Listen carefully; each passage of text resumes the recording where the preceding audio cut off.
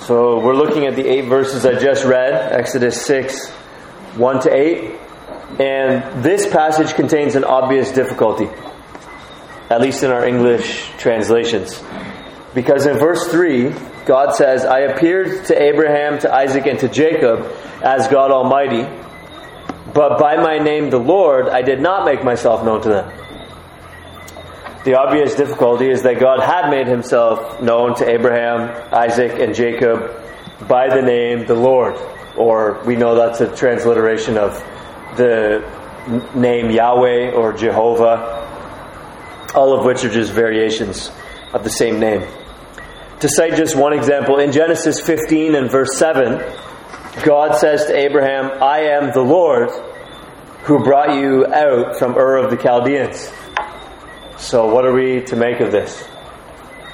Well, unless we're prepared to say that Moses has forgotten what he wrote in Genesis, or unless we're prepared to say that some supposed editor or compiler has put together ancient myths from various sources in a haphazard fashion and tried to pass them off as a unified narrative, neither of which we are prepared to do because of our doctrine of Scripture, then there obviously has to be some other explanation. And the easiest, most likely explanation is that this is just a issue of translation. Douglas Stewart, in his commentary, posits that the sense of this statement should be a rhetorical question, something like this. I appeared as God Almighty, and did I not make myself known also by my name the Lord? Alec Motir argues that the sense of it should be, I revealed my name, the Lord, but I did not let you know its significance. So something like this is happening most likely in the Hebrew, but we're far enough removed from ancient Hebrew that we're having a hard time getting at it. That happens. Whatever the precise intended meaning of God's statement in verse 3, it's clear that God expects what follows to be a disclosure of himself to Moses, and by extension, a disclosure of himself to the people of Israel. This is implied when God says, by my name, the Lord, I did not make myself known to them. The implication is, by my name, the Lord, I am now going to make myself known to you. So the theme of Exodus 6, 1 to 8 is who Yahweh is and what Yahweh will do. And if I could sum up the definition this passage gives us of who Yahweh is, who the Lord is, and what he will do, I would say it like this. The Lord is a promise keeper. Yahweh is a promise keeper. Let's look back at Genesis chapter 15, which I alluded to a moment ago, and see what is promised. God says to Abraham, beginning at verse 7, I am the Lord who brought you out from Ur of the Chaldeans to give you this land to possess. But he said, O Lord God, how am I to know that I shall possess it? He said to him, bring me a heifer 3 years old, a female goat 3 years old, a ram 3 years old, a turtle dove, and a young pigeon. And he brought him all these, cut them in half, and laid each half over against the other. But he did not cut the birds in half. And when the birds of prey came down on the carcasses, Abram drove them away. So this is very foreign to us, but this is a way of entering into a very solemn agreement or covenant with another person. You cut the animals in half, and the parties would walk through the middle, and the symbolism was, may God do so to me if I break this promise that I'm making to you. Like, in other words, may God cut me in half, so to speak, if I break this. It's a very solemn agreement. This is what's happening here. Verse 12, as the sun was going down, a deep sleep fell on Abram. And behold, dreadful and great darkness fell upon him. Then the Lord said to Abram, know for certain that your offspring will be sojourners in a land that is not theirs, and will be servants there, and they will be afflicted for 400 years. But I will bring judgment on the nation that they serve, and afterward they shall come out with great possessions. As for you, you shall go to your fathers in peace. You shall be buried in a good old age, and they shall come back here in the 4th generation, for the iniquity of the Amorites is not yet complete. When the sun had gone down and it was dark, behold, a smoking firepot and flaming torch passed between these pieces. On that day the Lord made a covenant with Abram, saying, to your offspring I give this land, from the river of Egypt to the great river, the river Euphrates, the land of the Kenites, the Kenizzites, the Cadmonites, the Hittites, the Perizzites, the Rephaim, the Amorites, the Canaanites, the Girgashites, and the Jebusites. So if we could sum up a couple of things that were promised. One is rescue. Look at verse 14. After Abram's offspring are sojourners in a land that is not theirs and are afflicted for 400 years, God says in verse 14, I will bring judgment on the nation that they serve, and afterward they shall come out with great possessions.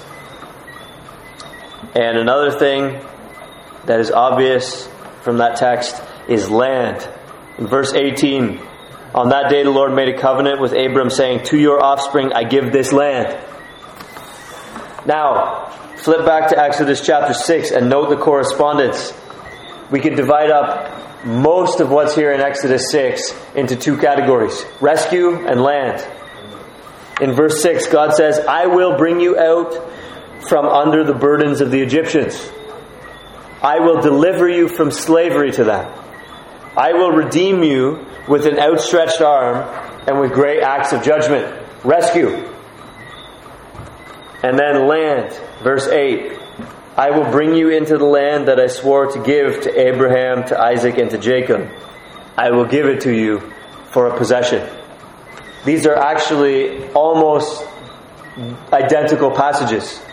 Those things which are promised to Abram back in Genesis 15 are reiterated to Moses here in Exodus chapter 6.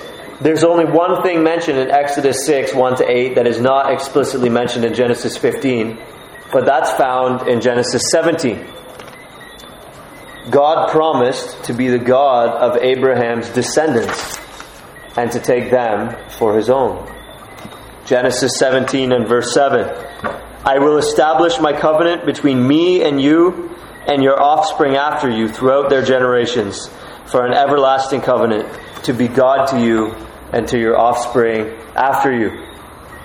Now again back to Exodus chapter 6, specifically verse 7. I will take you to be my people. I will be your God.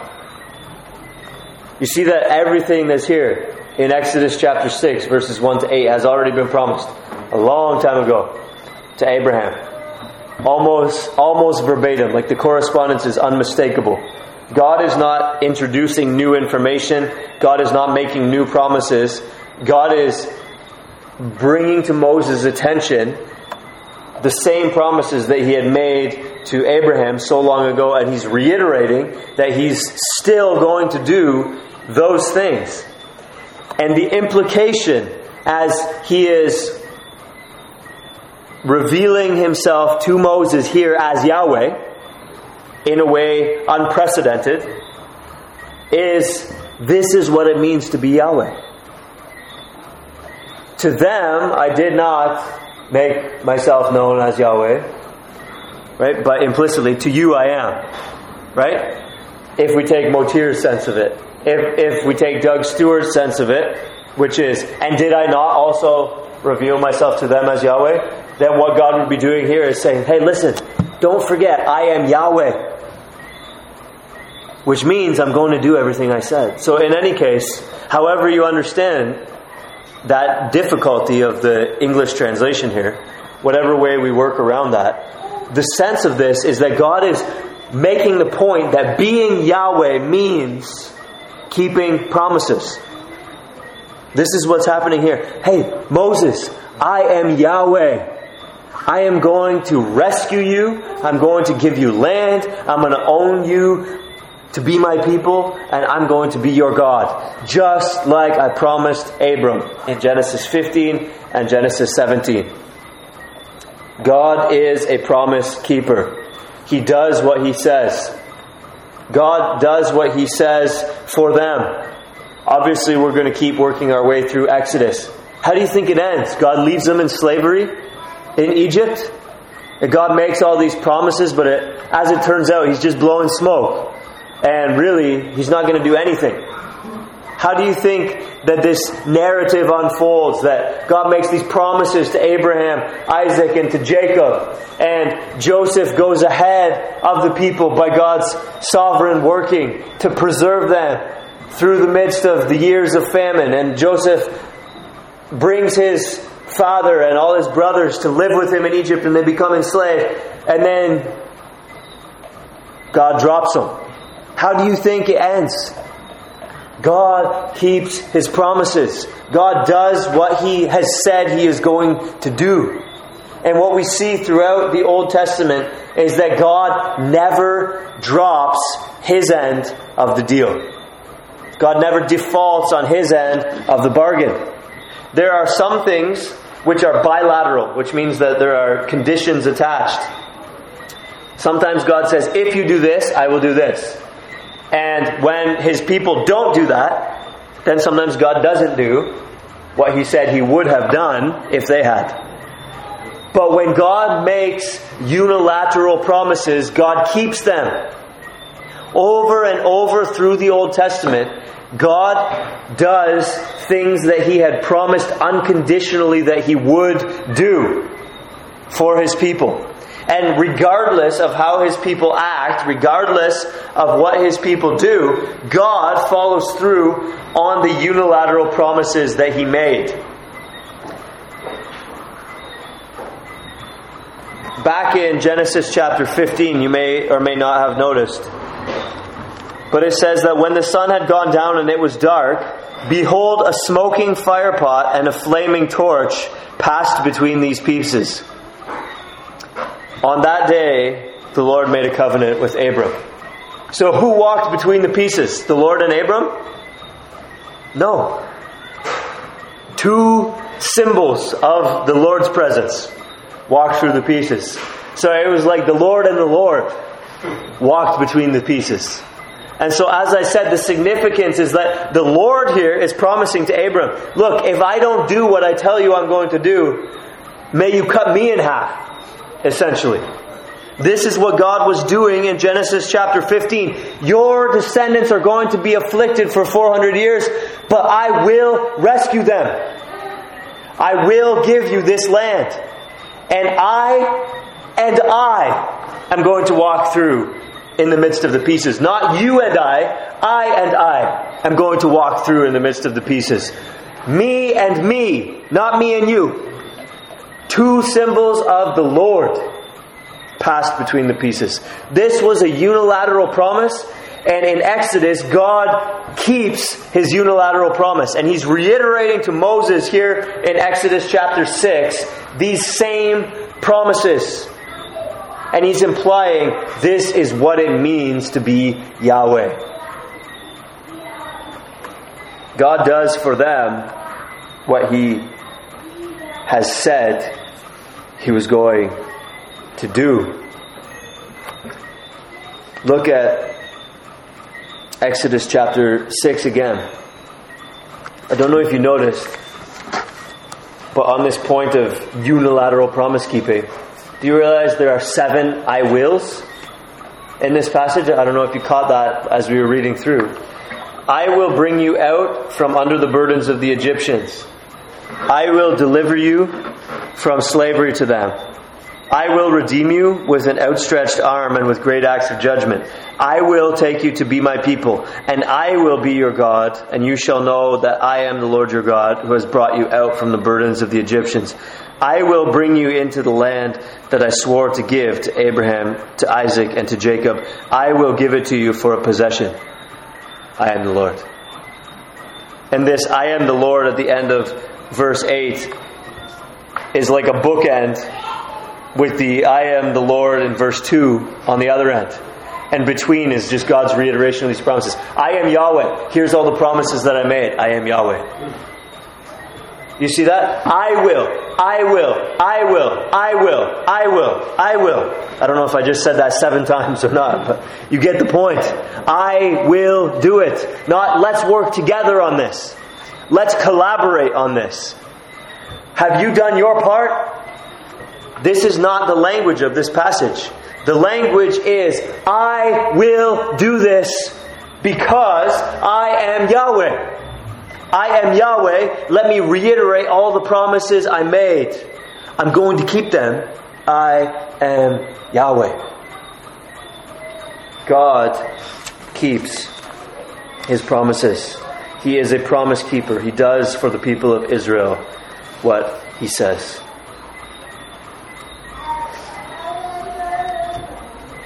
He does it for us too. We are in a different covenant, or at least the covenant is fulfilled differently to us than to Abraham's biological seed here in slavery in Egypt in Exodus chapter 6. They were put in a covenant at Sinai, which we call the Old Covenant, in keeping with the language of Scripture, that had certain promises and conditions and benefits attached to it, and so on and so forth. And God kept His unilateral promises to Abraham's biological seed unilaterally. And God kept His end of the deal in terms of the bilateral commitments He had made to those people. We are under a different covenant, the New Covenant. But God is the same God. He who brought Israel out of Egypt and entered into covenant with them at Sinai has entered into covenant with us at another mountain, Calvary. And in this new covenant, in Christ's blood, God has made promises to us. And what it means to be Yahweh is that He will keep those promises. There are things that are bilateral promises in the New Covenant. For example, in the book of James, it says, draw near to God and He will draw near to you. Our communion with God is not something that God promises unilaterally that we will enjoy day in and day out. There are conditions attached to our communion with God. Not our union with Christ, but our communion with Christ. In other words, you don't get more saved or less saved based on whether you read your Bible and pray, for example. But you enjoy this relationship that you're in with God through Christ more or less based on whether you read or pray. Draw near to God and He will draw near to you. Just an example of a bilateral thing. But there are unilateral promises that God has made to us in Christ. We've been looking at the Gospel of John on Sunday mornings for a good while now. In John chapter 6 and verse 40, we read this. This is the will of my Father, that everyone who looks on the Son and believes in Him should have eternal life, and I will raise him up on the last day. He just promises He will raise up His people on the last day. Well, what if I don't read my Bible and pray? He will raise you up on the last day. Well, what if I struggle and limp along in the Christian life? He will raise you up on the last day. Well, what about if I sin really grievously? He will raise you up on the last day. Well, what about if I don't have sound doctrine? He will raise you up on the last day. You get it? There are things that God has promised to us unilaterally that He will do. We can go to the bank on everything that God has promised, whether bilateral or unilateral. Everything that God has promised, which has a condition attached to it. If you do this, then I will do this. We can be sure that He will never fail on His end of the deal. And everything that is unilateral, that God has said, I will do this, period. Everything to which God has committed Himself, apart from any conditions met on our end, we can be sure that God will do no matter what. It's as if God and God have walked through the pieces of the animals cut in half and laid by either side of the path. In Zephaniah chapter 3, God is said to do many things, again, unilaterally. We remember the 7 I wills from Exodus chapter 6. Just listen to this from Zephaniah chapter 3, which is referring to the end of all things, the culmination of the Messiah's work. Beginning at Zephaniah chapter 3 and verse 9, God says, "For at that time I will change the speech of the peoples to a pure speech, that all of them may call upon the name of the Lord and serve Him with one accord.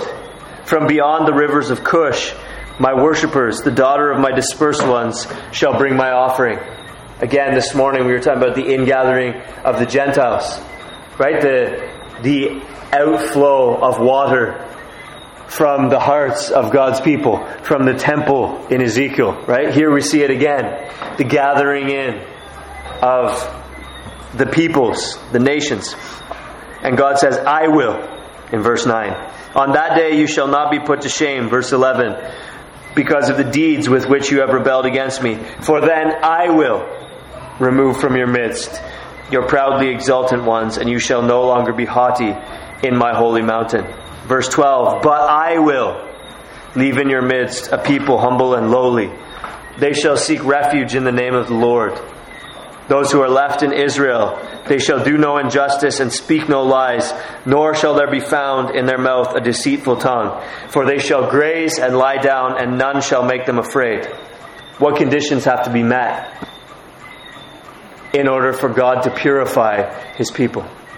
In order that they would be able to graze and none will make them afraid? Nothing. This is unilateral. I will, I will, I will. "Sing aloud then," verse 14, "O daughter of Zion. Shout, O Israel. Rejoice and exult with all your heart, O daughter of Jerusalem." And he moves to third person now. "The Lord has taken away the judgments against you. He has cleared away your enemies. The King of Israel, the Lord is in your midst. You shall never again fear evil. On that day it shall be said to Jerusalem," if they meet certain conditions? No, on that day it shall be said to Jerusalem, "Fear not, O Zion. Let not your hands grow weak.